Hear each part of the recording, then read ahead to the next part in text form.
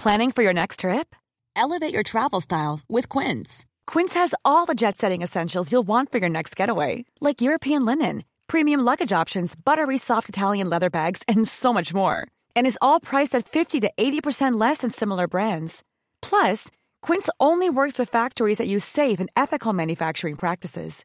Pack your bags with high-quality essentials you'll be wearing for vacations to come with Quince. Go to quince.com/pack for free shipping and 365-day returns. I'm Sandra, and I'm just the professional your small business was looking for. But you didn't hire me because you didn't use LinkedIn Jobs. LinkedIn has professionals you can't find anywhere else, including those who aren't actively looking for a new job, but might be open to the perfect role, like me. In a given month, over 70% of LinkedIn users don't visit other leading job sites. So if you're not looking on LinkedIn, you'll miss out on great candidates like Sandra. Start hiring professionals like a professional. Post your free job on linkedin.com/people today.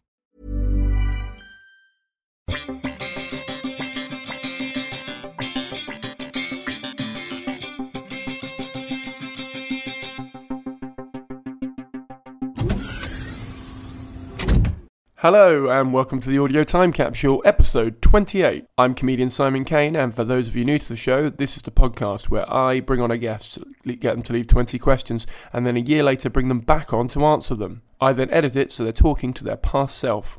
All past voices will sound like this, and all future voices will sound like this. In this episode, we had on Rufus Hound. I was hesitant to call him a comedian or an actor or a writer or anything, as in this episode, he talks about how he sees and labels himself, and I didn't really want to ruin that, so I'm just going to say we have on Rufus Hound. Special thanks to Lewis Osborne and everyone at the Garrick Theatre for helping make this episode happen. I couldn't have done that without you. I really appreciate all the support and your hard work to make this episode a reality.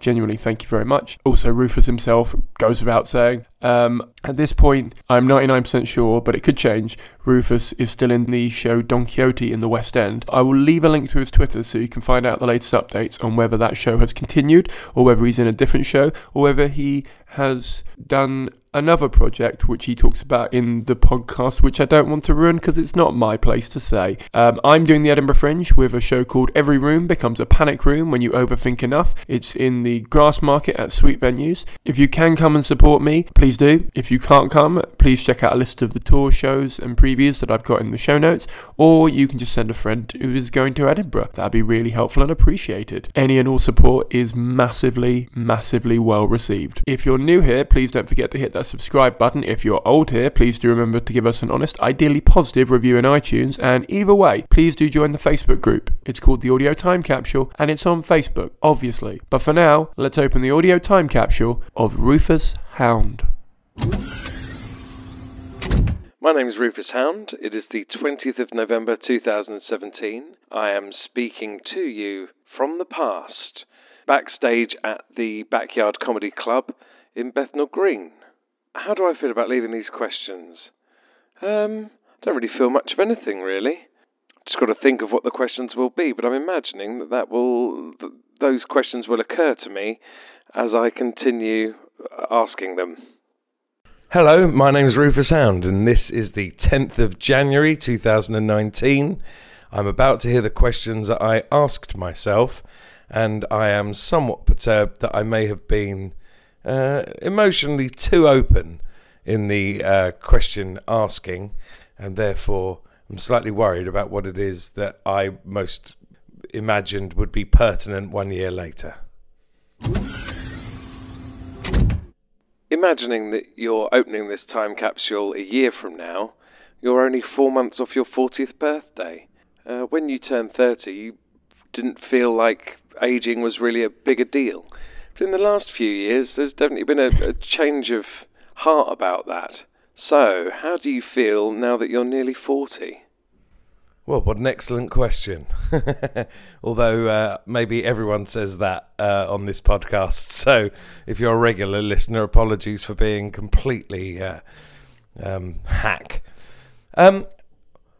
Well, yeah, I suppose the ongoing ennui, maybe, about getting older is ongoing. I think the funny thing about working with companies of actors in theatre certainly in musical theatre, is that they all tend to be quite young. So increasingly I find myself in a working world where I'm the oldest person, which frankly only goes to underline my own sense of perishing. So yeah, I feel like a sort of odd balance that on one hand, often I feel like the old man of the sea, and then other times I have to sort of remember that actually, up until I'm 50, I'm still technically in the prime of my bloody life. And yeah, I think not being put off doing physical stuff on the grounds of like, oh, well, I'm nearly 40 now. But at the same time, recognising that I am and that some of that physical stuff might kill me. The actual birthday itself's a bit of a weird one.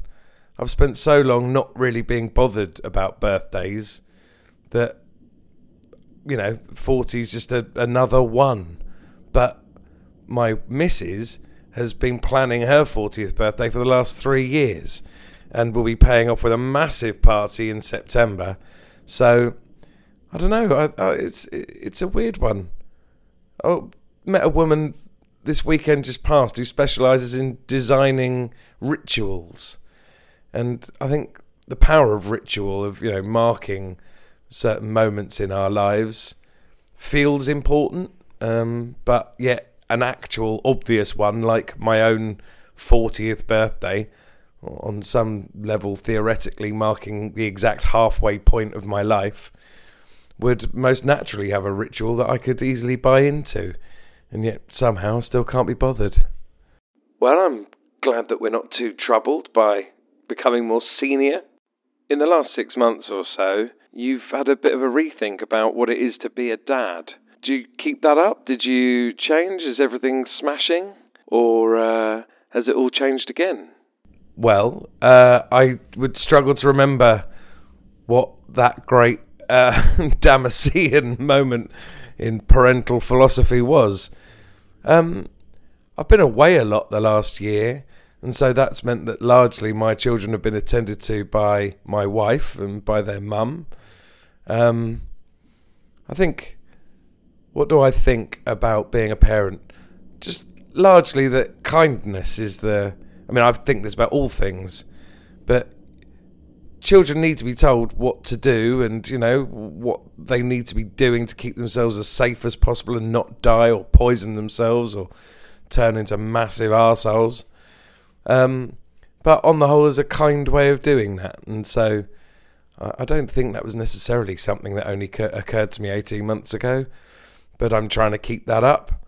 The other thing is, by being the one that's away a lot, often you feel like when you do get a chance to spend time with your children, spoiling them is a very shorthand way of trying to basically manufacture memories that they can look back on in their lives of having thought that you were a decent person, because in absence it's hard for you to make them think very much of you at all.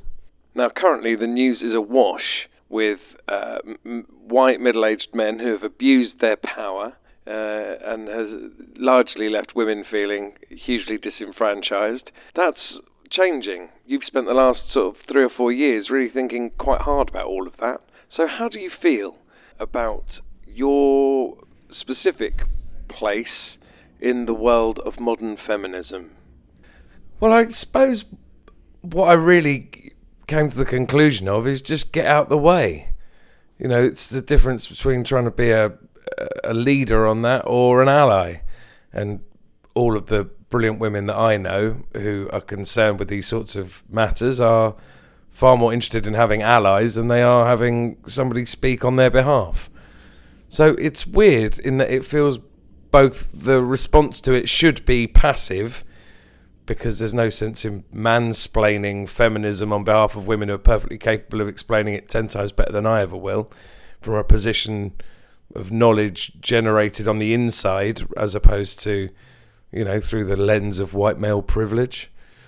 But I do also, the thing I guess that I really ended up thinking about all of it is that we are all, as people, the product of our experience of our younger lives.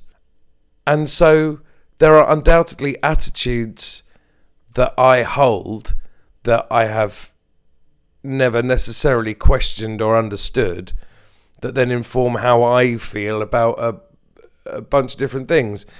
It might well be that just because I feel them doesn't make them relevant or interesting or useful or helpful, but it doesn't necessarily stop them being true. So on the whole, what I try and do is just shut up and listen more than I talk.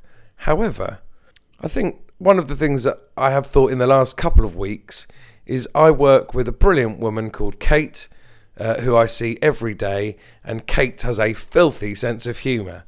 And quite often she'll be saying something disgusting or filthy or horrible, and I find that very funny, and yet I don't feel like I can join in with that joke, because more often than not it's just the two of us alone in a room, and men getting that wrong, reading that situation wrong, and behaving in a way that it then transpired to the other person in the room was really uncomfortable, makes me feel like I don't really know my own mind, or don't really know my own, or don't necessarily trust my instincts for what is the right way to behave in that situation.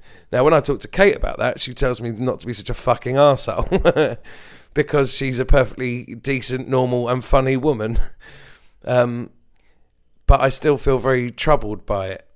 The fear of getting that wrong outweighs the kind of more boorish instinct to just join in and trust that, hey, we're just two people having a laugh, rather than what if I overstep the line, or what if I am exactly part of, unintentionally part of a situation that would leave a brilliant woman feeling unpleasant on some level. So that's sort of how I feel about it, is I now know enough to know that there is a kind of the possibility for negative fallout in so many of the things that I've often taken for granted, that it leaves me feeling unconfident. And certainly new friendship relationships with women always feel to me a great deal more complicated than new friendship relationships with men, as a result, which therefore encourages easier relationships with men than it does with women, which is the exact opposite, of course, of what feminism should be about and what we should all be trying to achieve. Frankie Boyle, I think, said it best, which is men who are against feminism are like people drowning who are swearing at the lifeboats. This is the one chance of rescue. You should be clinging on to it with both hands. So, yeah, I guess the fear of getting it wrong plays some part in my day-to-day thinking about all of it. And I am also aware that that exact fear is also unuseful in terms of creating equal relationships with men and women that I think are brilliant and, funny. It's a very flabby answer, but unfortunately is about the best summation I can offer you on that. All right, I get it. I'll just listen. Whenever anybody else interviews you, they always start by asking, so what is it you are? Are you a comedian? Are you an actor? Are you a host? What is it you do? It always makes you laugh when people ask you that. So let's ask you that. What is it you do? It always makes me laugh. And the thing is, you can understand why people ask the question, especially people whose job it is to interview you, because they're trying to isolate some, truth. And, if you meet somebody at a party, the first thing you ask them is, what do you do? So, yeah, we all have some association with being able to, or the desire to want to be able to kind of pigeonhole somebody or mark their card. I've spent the last year really doing theatre pretty much exclusively. So I would say actor above and beyond anything else. But arguably, there's writing that I've been desperate to do for the last year and just haven't quite got the chutzpah together to make that happen. So, yeah, I mean, actor, because it's the thing I actually do. But if we then rolled out the list of all the things that I wanted to do last year and haven't done, then, who knows what that answer is, but actor. It's a great answer. Finally, a great answer. Quite excitingly, for the last 3 or 4 years, as I speak to you, you've always been able to look in the diary and sort of see 6, 7, 8, 9, 10 months ahead what's coming in. But actually, at this exact point in time, you've just finished a bunch of voiceovers for cartoons and TV shows and things like that. And as of January, there's really nothing in the diary at all. We've not really been terribly worried about that. But are you paying your mortgage? Yes, I am. Although I would imagine shortly after I recorded these questions, I got a gig in Chichester. While I was doing the gig for the Chichester Festival Theatre, I got another gig doing a tour of Dusty Springfield, and during that got the phone call that Don Quixote was happening again. So fairly swiftly after that, everything kind of lined up. Unfortunately, with Don Quixote due to finish in 3 weeks, literally nothing in the diary. So, yeah, managed to keep the mortgage going for another year. But a year from now, Christ knows. Well, I'm sure it'll all work out. Last year was all right. The biggest thing that's probably happened in the last year is that you and Beth have taken stock of both of your lives and begun to wonder if what you are both doing is what you really want to be doing. You have a plan at the end of July 2018 to maybe move more rurally and to build things in the woods. Is that still the plan? If not, what changed? And if that is still the plan, are you any closer to owning a tapir? No, none of that happened. Yeah, look, where we live is sort of on the outskirts of London, just on the inside of the M25. And for everything that we have in our lives, community and friends, where we live and schools for the kids and everything, it would have to really be considerably better to bring about the need to move, and that just didn't happen. And so then it was about the desire to move, and I think somewhat selfishly, even though the dream of being further out and with woods and whatnot seems incredibly appealing, it doesn't actually help the lives of the other 3 people who rely on me to provide some form of stability. So no, old mate, I'm sorry about that. Didn't happen. It's still very much the dream, as indeed tapir ownership also remains as the kind of ideological or zoological cherry on the ideological cake.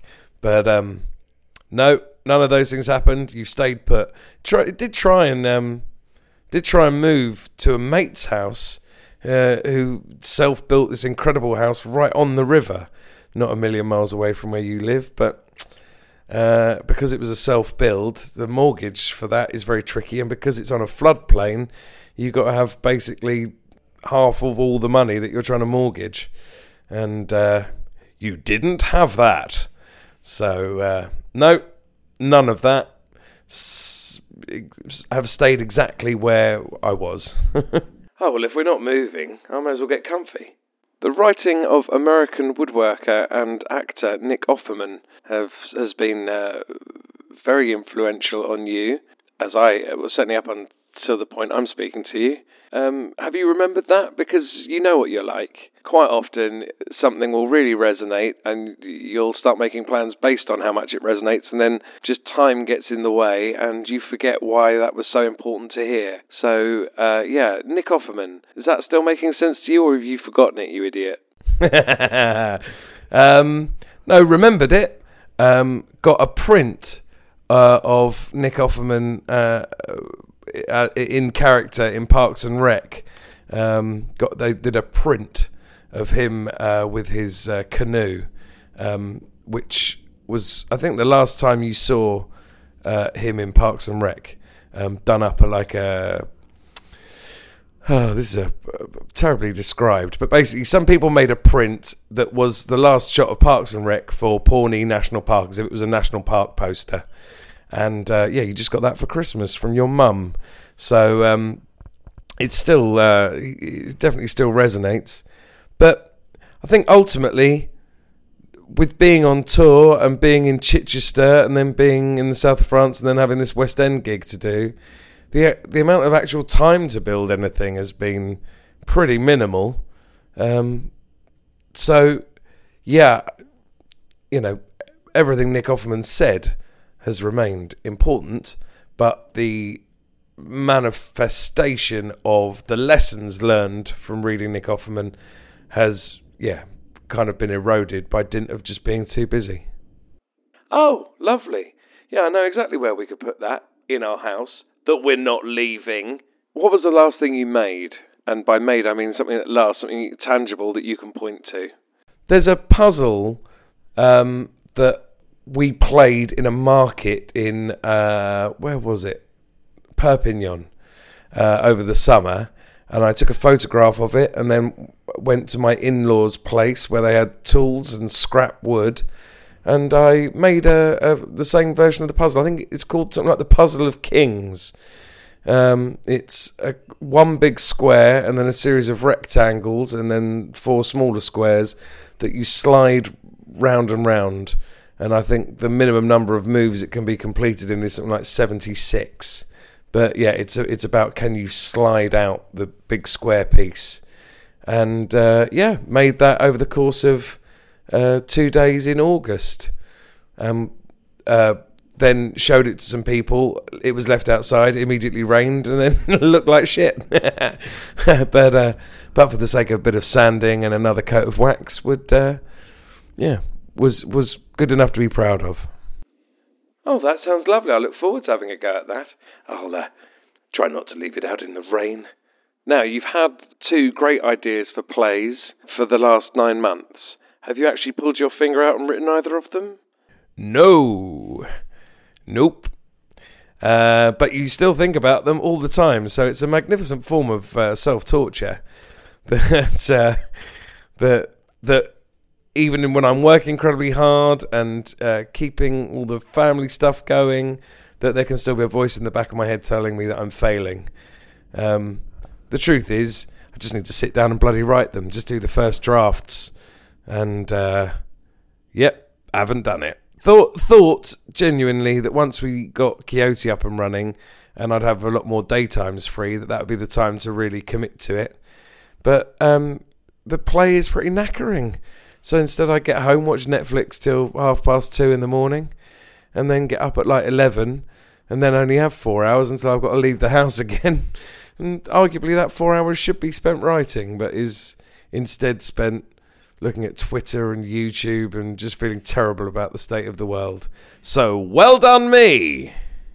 The thing you struggled with most, probably in the last few years, is all of the logic that you've applied to the world kind of ends up just leading back to nihilism. But nihilism is aiming for nothing, and you've realised that can't be what you're aiming for. So you've got to build a way of thinking about the world that places value in something or drive towards something. How's that going? Any great lessons learned over the last year? Yeah, the best version of this is optimistic nihilism, which is to recognise that nothing inherently has any value, but bollocks to it, we're here, we may as well enjoy it. It's like being at a family do. You're kind of there with all the cousins and the extended family, and like they all seem very nice. You don't really know any of them. Maybe you could get out of this early and slope off or whatever. But then 2 or 3 pints in, you think, actually, these people are all quite a good laugh. And that is essentially life. We are all hanging out with people that we don't really know, but a couple of beers in seem like they might be quite fun. And what adventures, what joys could be uncovered by, rather than sloping off, getting stuck in. So, yes, that's the model that we now adhere to, optimistic nihilism. In some ways, we can be defined by our relationships to one another. So, Are you a better brother? Are you a better husband? Are you a better son than you were on the 20th of November 2017? If not, why not? And if so, why so? Not really a better anything, I don't think. The being away a lot over the last year, I mean, it's a funny one in 2019 when you consider how connected we all are. You know, if I want to talk to my mate in South Carolina, or if I want to talk to a mate of mine in New Zealand, then I can literally just get my phone out of my pocket, send them a text, an email, a picture, a video, and on some level we remain connected. But the actual value that we instill in one another's lives is way more the mundane. It's the quick cup of tea and the, pop to the shops and, pick up my kids, or, look after your baby for 20 minutes, or you collect your dog from the sitter or whatever. It's all of those mundane moments that actually matter and really do instill the value that we have in each other's lives. Better son, better brother, those are all quite grand things in lots of ways. When me and my brother hang out, we have a lovely time together. And I very much love spending time with him, and I love him. But I certainly haven't spent a great deal of time this year going out of my way to make that happen because, life gets in the bloody way. So I think to be better at any of those things means actually just being around and spending time. And when your life is pulling you here, there and everywhere, then not really. Maybe the other way of thinking about it is that whose lives therefore have I been in? And that would be the company of Present Laughter in Chichester, and the company of Dusty that we did on tour, and then the company of Don Quixote. And I would, with some awareness that I would find it hard to analyse my own performance in these matters, I would think I'm probably a better member of a company now than I was a year ago or 2 years ago. I think I get that a bit more about what other people's considerations and sensitivities are. So yeah, trying to be better in the relationships that you actually experience every day, and I think I'm better at that. But the bigger term stuff, not really, no. And dwelling on that is I suppose on some level a point of sadness, but equally without actually having the time to give to those relationships, again, just a different version of, I don't know, kind of flagellation, I suppose. Like, you can just keep reflecting on all the things that you're not doing well to make yourself feel as shitty about yourself as possible. So trying to get that balance right, recognising that there's room for improvement, but not to the point where you just feel like you're a massive arsehole the entire time, whilst at the same time making active steps to not be a massive arsehole. Now, you're not alone in being only procrastination. You're not alone in being, a creative soul who endlessly procrastinates and then beats themselves up for not getting on with doing what they need to be doing. Are you any closer to actually developing the personal discipline required to make the things, write the things, do the things that would make you feel happy with yourself? Or are you still just a man with a corkboard full of ideas and no application? The latter! I mean, it goes to show something. I clearly imagined that I would actually put that corkboard up on the wall, but it's still sat on the skirting board, vehemently unaffixed to any loftier surface. No, mate. No. Still an absolute twat when it comes to all of that. Sorry. Recently started to think that maybe some kind of hypnotherapy. Like, do you remember comedy writer Charlie Skelton once said that space to him felt like torture because we were essentially goldfish in a bowl. A goldfish can look out of its bowl and see everything outside of its bowl, but it just does not have the means to get toward or interact with any of the things it can see. And that was how Charlie felt about space. Well, that's also how I feel about improvement. Is I don't understand how I can recognise how all of the things I could be doing with my time would bring about such greater benefit to my life and would genuinely make me happier, and yet I don't do any of them. What is the glass holding me in the water? Why would I not choose to, get out and be better and improve? It just feels like, I don't know, some kind of internal license that I've given myself to just permanently not get the fuck on with anything. It's very annoying. And by the way, congratulations on asking that question, knowing that almost certainly the answer was going to be this answer, because therefore I was just storing up a little bit of extra self-flagellation for a year down the line. So well done me. That's about as meta a way of castigating yourself as Freud could ever have imagined. Well, if I resolve to do just one thing, it's put the corkboard up. Although you're me from a year from now, and you didn't, so I guess I won't. Thanks for clearing that up. What was the last brilliant thing you read? It's a very good question. What was the last brilliant thing I read? I've had about 6 books on the go, and variously put them all down and not pick them back up again.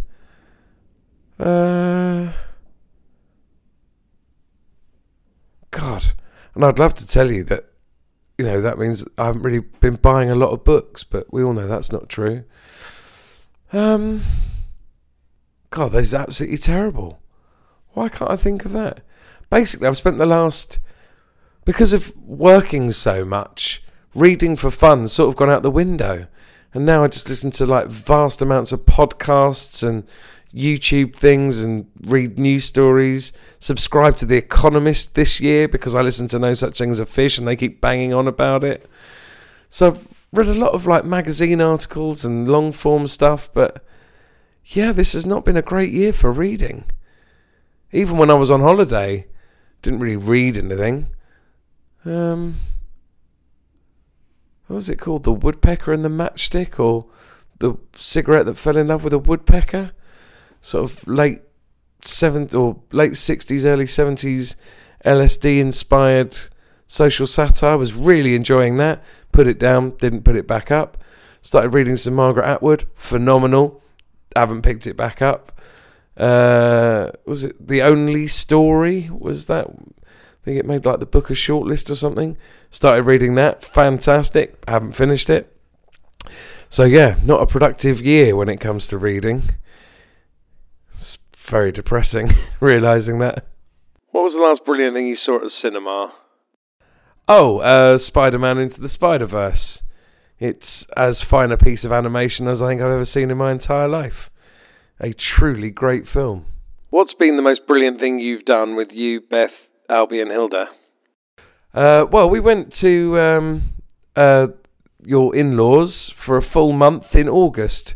Having been away with work, managed to hit the kids' summer holidays, and we were down in on the France-Spain border for the longest holiday you've ever had, and it was with Beth and Albie and Hilda the entire time, and we had a really, really just great month of it.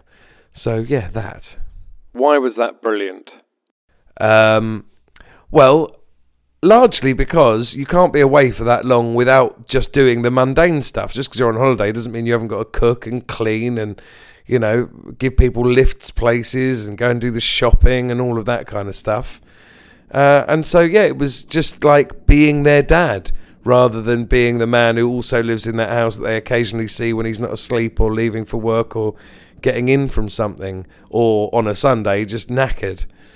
So, yeah, it was just lovely to kind of be around and be reasonably normal, whilst at the same time the temperature was glorious and sunny, and my in-laws are lovely, and my mum and Carl came for a bit, and various other friends and folks. We played a lot of board games.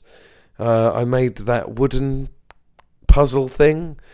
And yeah, just a fine time was had by all. It was it was a weird thing to be on that holiday, and only while I was on it realised that was the longest holiday I'd ever had. So, well, at least I think anything from past the age of about 11. But, yeah, it was great. Well, that's lovely. I mean, it's a bit like that nurse, isn't it, who spent time with terminal cancer patients. And when she was speaking to them in their last days, they all said exactly the same thing, which is that they wish they'd spent less time at work and more time with their family. I mean, you know that. I know that, and I'm a year ago. So at least you're doing some of the things and having a stab at trying to make some of those things better. Good for you. One of the things you've been thinking most about recently is not really having any transferable skills. So if you don't do showing off for a living, then there's not really very much else you can do. But at the same time, you're aware that actually the bravery is in making the leap and taking the jump. So is showing off still just what you do because that's what you do? Or have you found a type of showing off that you're truly in love with? Or have you been given the chance to show off in something that you truly love? If not, has that informed the idea that maybe it's time to live an entirely different life? Do you still even want to lead an entirely different life? Well, I asked myself this question when I'd just been told that Don Quixote definitely wasn't happening, which was the greatest thing I'd ever done in terms of showing off for a living of any kind. And then having been told it wasn't going to happen, 3 months later we were told it was. So I'm recording my answers in my dressing room at the Garrick, where we have got just over 3 weeks left until the end of our run. And yeah, it's been life's great joy to be in this show at this theatre, playing to these audiences. The other picture of like, is showing off really what I still want to do? It is, yeah. I think, you know, doing Don Quixote's definitely reminded me of how good it can be. And when we did Present Laughter in Chichester, that was another good example of sort of an indicator of how good it could be. It wasn't without its hitches. And then Dusty was a brilliant gang of people to do the show with, whilst it wasn't necessarily a show that I personally loved as much as audiences did. Dusty got better responses from audiences than almost anything I've ever been in. But it wasn't necessarily my cup of tea. So, yeah, all told, I think it just depends what the next job is, and the job after that, and the job after that. If any of them even come close to being as good as Don Quixote, then I think that will fill my enthusiasm tanks for a while to come. Where do you want to be in the world? Oh, Christ. Well, I mean, you know, there's a difference between nihilism and cynicism, isn't there? And at the moment, I think that what I would cast as realism, or being realistic, means that I don't necessarily hold out a great deal of hope for the human race. So, you know, arguably on a fully functioning and inhabitable Mars would possibly be the right answer to that question, the most honest answer to that question. Yeah, I just don't. It strikes me that we all know that we all know we're lying on the tracks and the train is coming, but in terms of convincing ourselves to get up and move out of the way, doesn't really seem to be occurring, not in a meaningful or as meaningful a way as we need it to. So Christ knows, really. I think just anywhere where fun is seems to be about as good an answer as I can deign to give without offering false hope or a sort of sunnier disposition than I feel is pertinent or logical. The obvious fear at the moment is that everything's going to hell in a handcart. We get to really truly feel the economic effects of Brexit. Trump is still president, and I hope by the time this is opened that will no longer be the case. But, you know, he's a maniac taunting other nuclear powers. So is it some sort of hellish landscape you exist in where bombs have gone off and the effects of global warming have meant that the, you know, unnecessary migrations have taken place? Are you living in a ravaged and war-torn world, or is it all just sort of rumbling on, the changes too slow to perceive? Have things got slightly better? Have things got slightly worse? And Brexit, everything's endlessly Brexit, Brexit, Brexit. But even though you realise that for the sort of ongoing wealth of the nation and things like that, Brexit's obviously a terrible idea, you have got quite a lot of sympathy for the idea that actually in that homogenised, globalised world, the EU only kind of reaffirms that, and you've not really been a big fan of that. So the pulling out of Europe in order to be more able to kind of have smaller scale governance and therefore a greater effect on change and things like that doesn't necessarily seem to you to be a bad side. Have you got that entirely wrong? Because there's a good chance you have.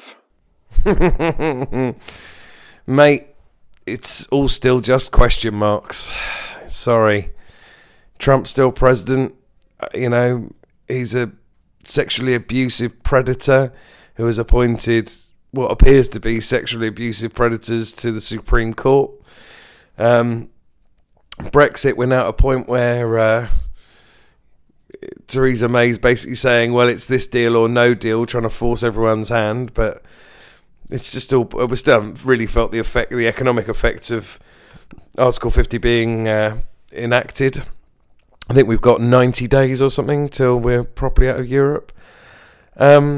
No, the bombs didn't drop, and the surge of immigrants largely was held back by people who seem to think if you weren't born in this country, you are somehow lesser.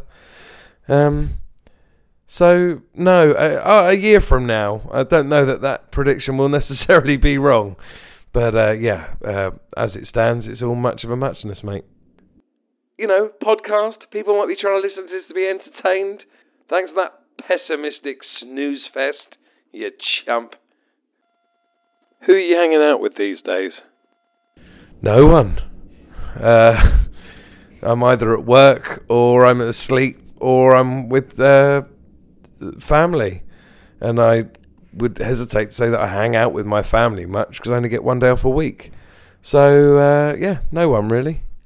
Were you offered anything in the last year that you turned down that you wish you'd done? No. I went for a couple of things that I didn't get that I was, annoyed about.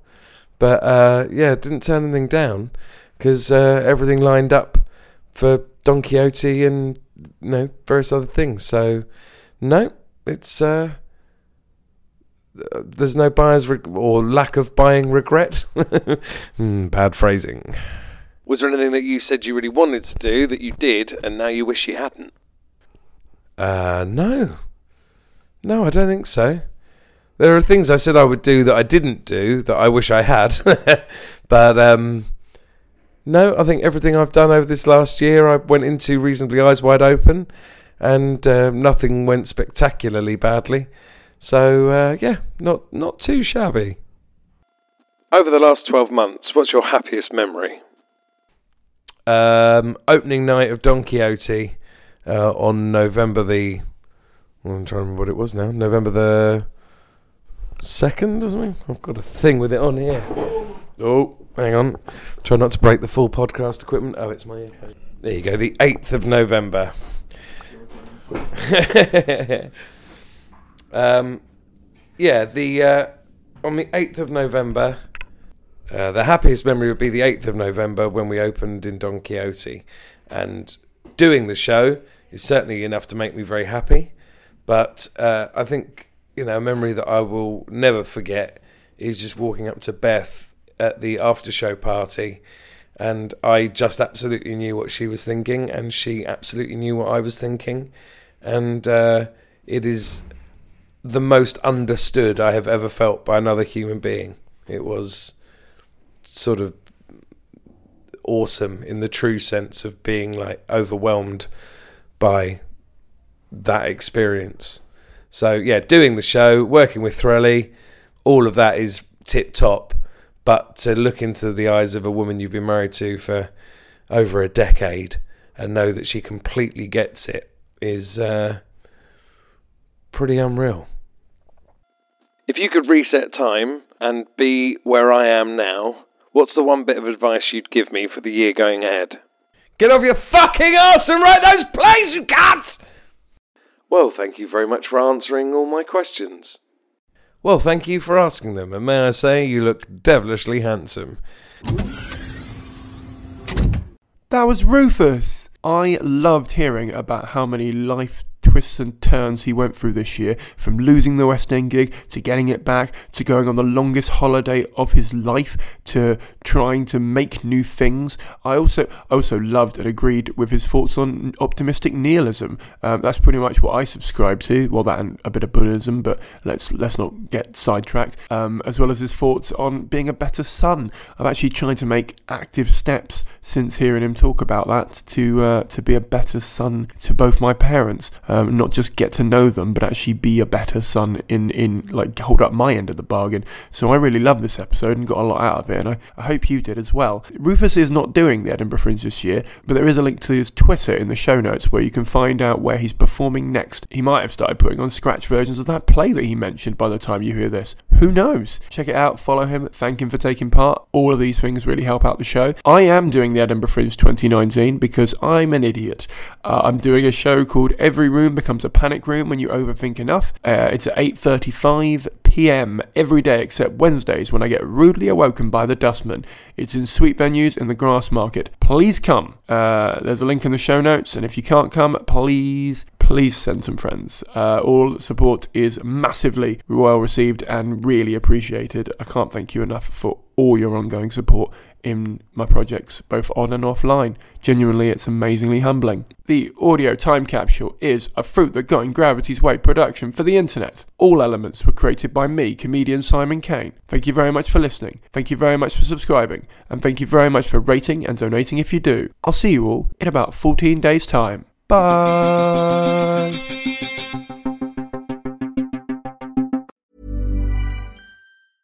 I'm Sandra, and I'm just the professional your small business was looking for. But you didn't hire me because you didn't use LinkedIn Jobs. LinkedIn has professionals you can't find anywhere else, including those who aren't actively looking for a new job, but might be open to the perfect role, like me.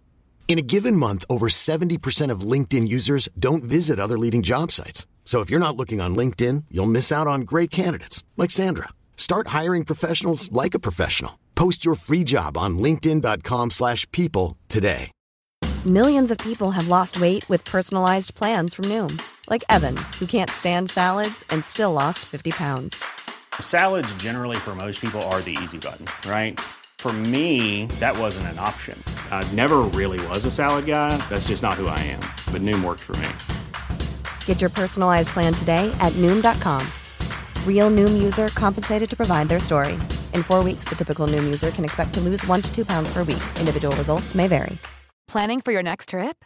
Elevate your travel style with Quince. Quince has all the jet-setting essentials you'll want for your next getaway, like European linen, premium luggage options, buttery soft Italian leather bags, and so much more. And is all priced at 50 to 80% less than similar brands. Plus, Quince only works with factories that use safe and ethical manufacturing practices. Pack your bags with high-quality essentials you'll be wearing for vacations to come with Quince. Go to quince.com/pack for free shipping and 365-day returns. Even when we're on a budget, we still deserve nice things. Quince is a place to scoop up stunning high-end goods for 50 to 80% less than similar brands. They have buttery soft cashmere sweaters starting at $50, luxurious Italian leather bags, and so much more. Plus, Quince only works with factories that use safe, ethical, and responsible manufacturing. Get the high-end goods you'll love without the high price tag with Quince. Go to quince.com/style for free shipping and 365-day returns.